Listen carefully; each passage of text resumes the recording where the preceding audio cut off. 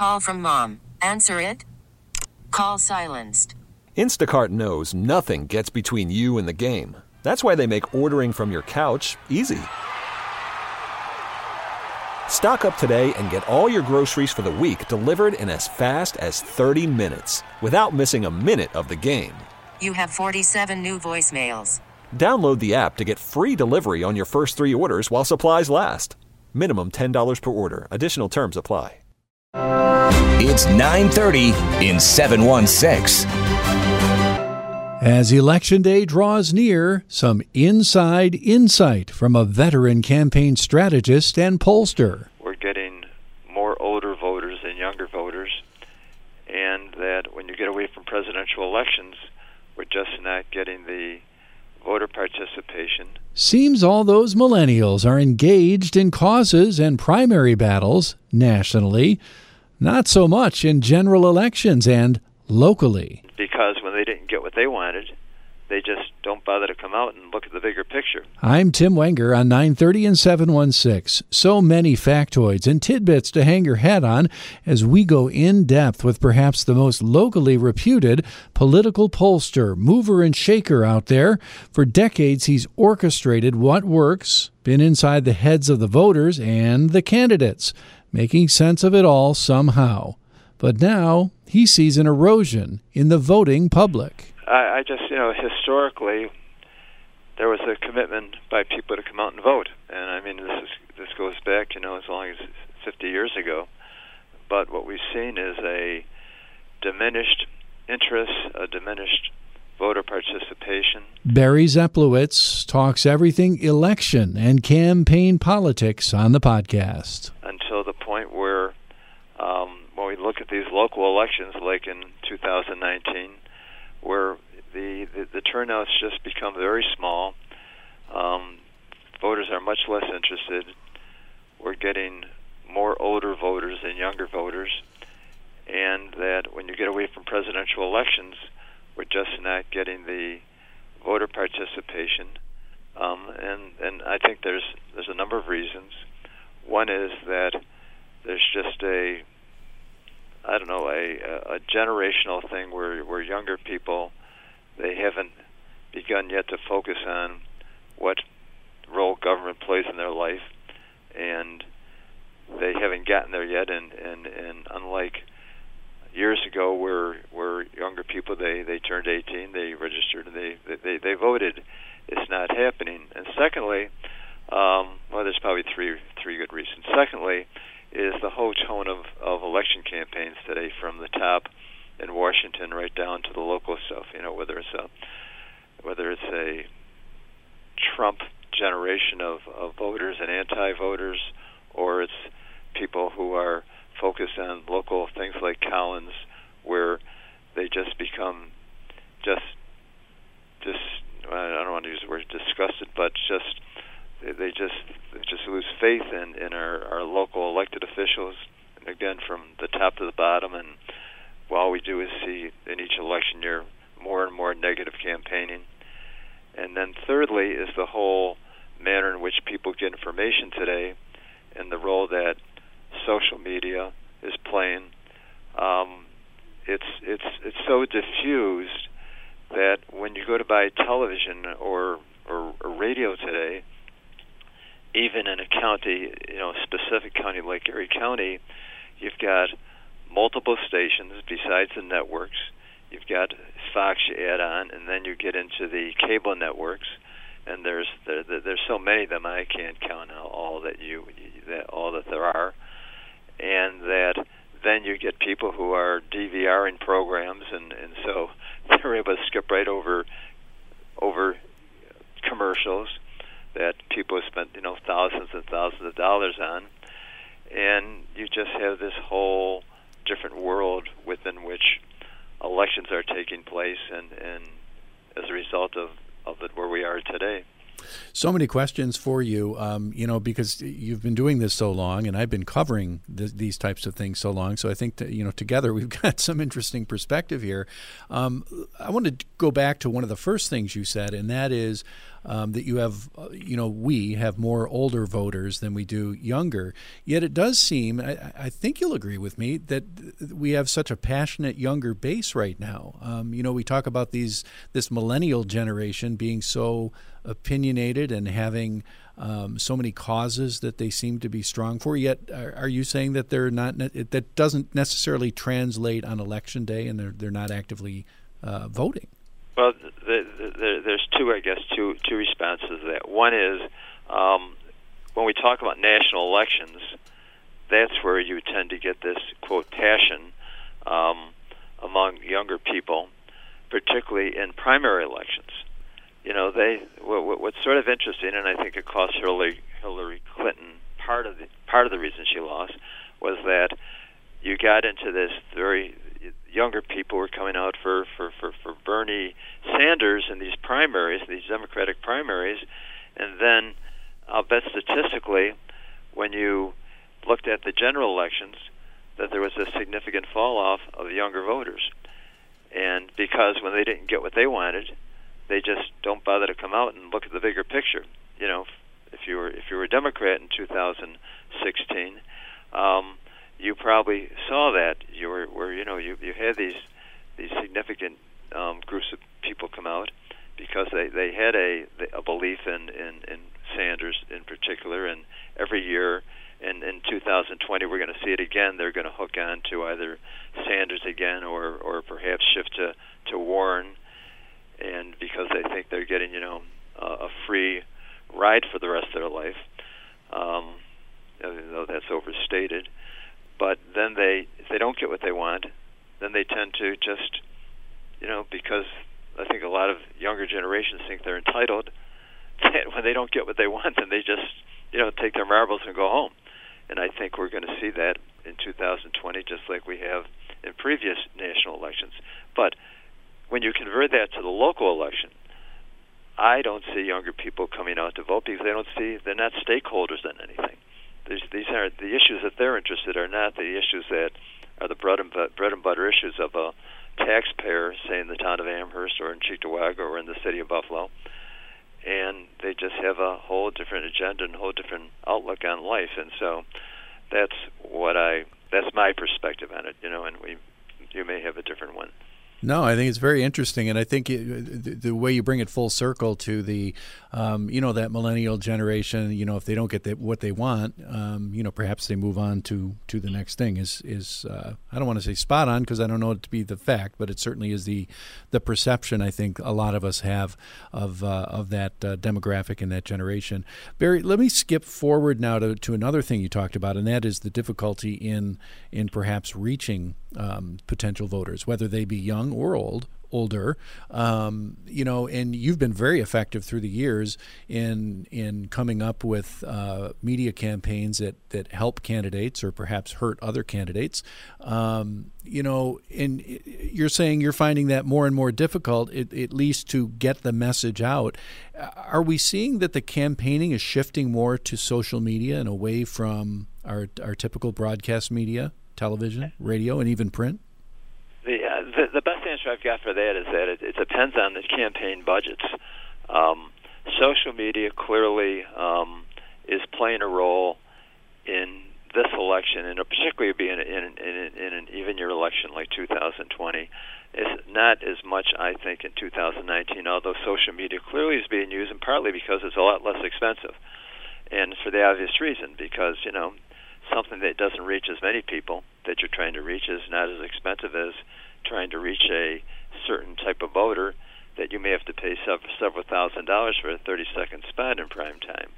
And so, but the thing is this, that there's network TV today, and then there's all the cable networks, and then there's people who just get DVDs or are streaming on Netflix or something like that, and so it becomes harder to reach the voter and media buyers. In fact, you might want to sometime talk with the media buyer, and they have a interesting perspective on this whole thing because they have to literally go out and find what stations and what programming is going to reach people. But when we just I just got through buying just around, it was $95,000 I think we spent in a judicial race in the Southern Tier, and we've got most of it on network, but we have a significant amount on cable, and we didn't do social media because we're looking at people who are generally 50 years and older as our key voters. And so if we had an extra $25,000 or something, we might have, pursued that in greater depth. But again, it has a lot to do with who you're trying to reach. And even though people say everybody's on Facebook today, well, yeah, but the people who are really on it and who are really attentive may not be the person that you're wanting to vote. So, we do a poll, we find out who our targets are, and then the key for us is, how do you reach that particular target? And it may demand something other than network, or it may demand something other than television, or radio. It may, need to be targeted on direct mail for some reason. It's just that in elections today, you really have to know who you're looking for and then determine the best way to reach them. And it's getting harder and harder to do that, right? Yeah, well, yeah, but that's the challenge for a media buyer, and that's why I work with a professional who really, I think, she's been around a long time and has seen the type of changes that have taken place, and so she knows, she says, okay, what are my marching orders? And then she goes out and finds those stations that are the ones that that we're looking for. Interesting. You talk a little bit, if you can, about this race for Erie County Executive. I know the media will call it a focal race and in the most interesting race of this election. I don't know how much that really says about the race in general, but what are your thoughts from your inside expertise of where this race stands, what this race is all about, and what the keys will be? Well, I can't really tell you where it stands at this point, but I think that it's simply coming down to whether people want to give Mark Poloncarz a third term. He sort of reminds me of, and there's no physical comparison, but he reminds me of the Dennis Gorski years, and but the big difference was that when we were able to defeat Dennis Gorski, and I think it was 99, that he had been around for I think 3 terms, and that the economy wasn't as strong as it is today, and so there were some vulnerabilities that existed there. But the same type of, I don't know, and again, I don't know Mark Poloncarz, so I don't want to be critical of it. He just doesn't come across as a strong extrovertish type person. Just comes across as a guy who's just there in my view, although maybe it's the Republican view, but against somebody who's pretty dynamic and is trying to present the county in a different way than may or may not exist. So I guess for me, the question is whether or not Lynn Dixon, who starts relatively unknown, has been able to use media and both earned and paid media to get across the argument that that things aren't going as well as they should, and that she can make a difference. But I just have not said. I've seen a few ads on television myself. I'm sure there's a lot more than what I've seen. But I just wonder why Mark Poloncarz would feel the need to go after her and Tyra Collins if there wasn't some concern on their part that things might not be going quite the way they want it to go. So, and one can argue, well, they're just trying to keep her from gaining momentum, which may be true also. But typically, when you pound as hard as they are, particularly the Tyra Collins, which I think is disingenuous myself. I'm sure a lot of Democrats voted for a lot of Collins stuff just because of most of his procedural stuff. It wasn't 600 votes, all Collins. I'm sure probably 2/3 of those votes Democrats probably already also voted the same way she did. But so to bring a that stuff into the campaign, just says, maybe there's something going on here. Barry, so often in these races in Erie County, a Republican challenger is up against an incumbent Democrat, and we always hear, well, they made some inroads, but in a county where it's 2-1, and I'm just throwing that number out, broad-based. 50 to 30. Okay, so thank you for that. And, that gets tossed out, and you pretty much say, okay, well, she might be doing well for a Republican in Erie County, but that's not good enough. Is that, are those statistics able to be overcome by a candidate? I think they can. I mean, we've had Republicans win, countywide. Well, we have a comptroller, we have a sheriff. We've had a county executive in the past.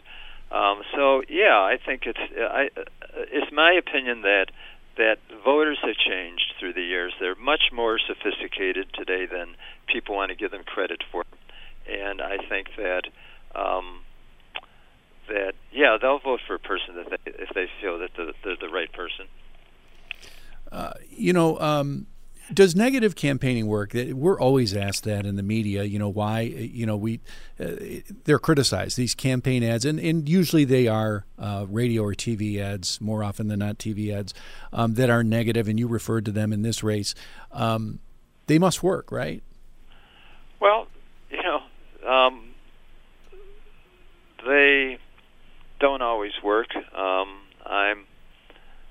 of the mind that if a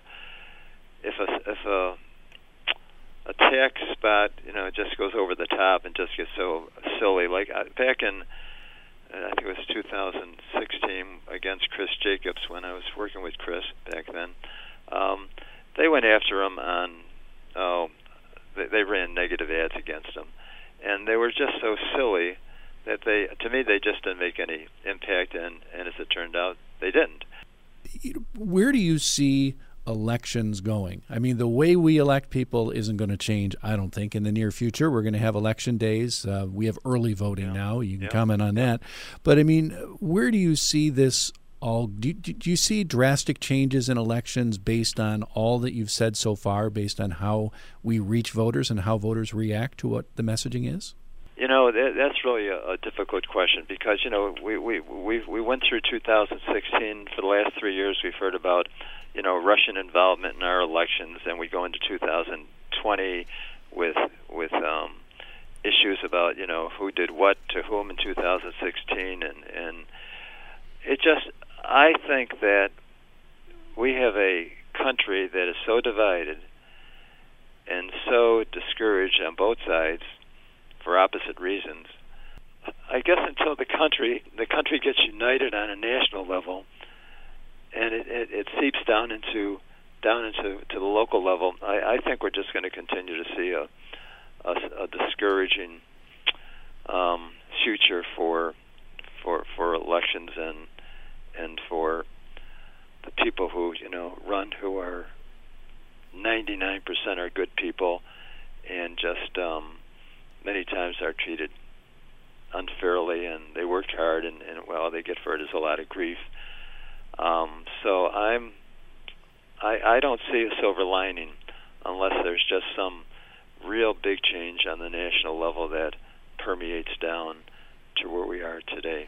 And I promise to let you go, but I mean, the one thing you say that makes me think of this is, now it seems like we have an election, we have all the passion that goes into election, we elect someone, and obviously I'm speaking of President Trump right now, but then once they're elected, the campaigning continues to try to discredit and, in this case, impeach, but the campaign never seems to stop, right? No, it never does. I mean, the day after the election, and even on the, congressional level, I mean, God, you see people with over $1 million in an account already, and just millions of dollars, and they're just, the day they get elected, their campaign consultants or managers saying, hey, you got to go out and start raising money again because we're running in 2 years, or if it's a longer term, and you can't raise money. It's very hard to. Most campaigns that are are successful are today are self-financed, because there isn't the money out there that people want to put into these election campaigns. And so people are constantly having to try to raise money. They're constantly putting their own money into campaigns, and I think that it's part of the reason why it's very hard to recruit candidates to run for public office today.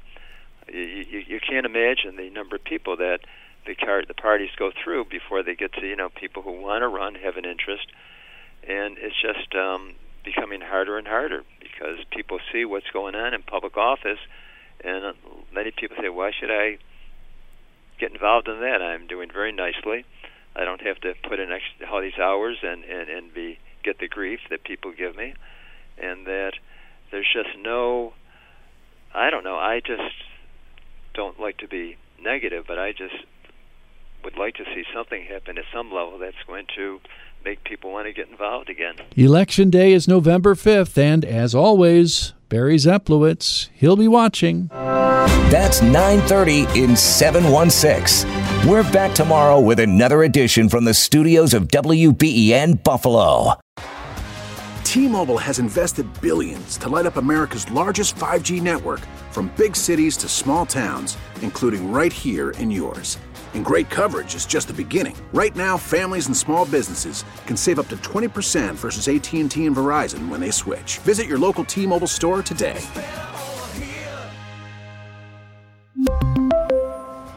Plan savings with 3 lines of T-Mobile Essentials versus comparable available plans. Plan features and taxes and fees may vary.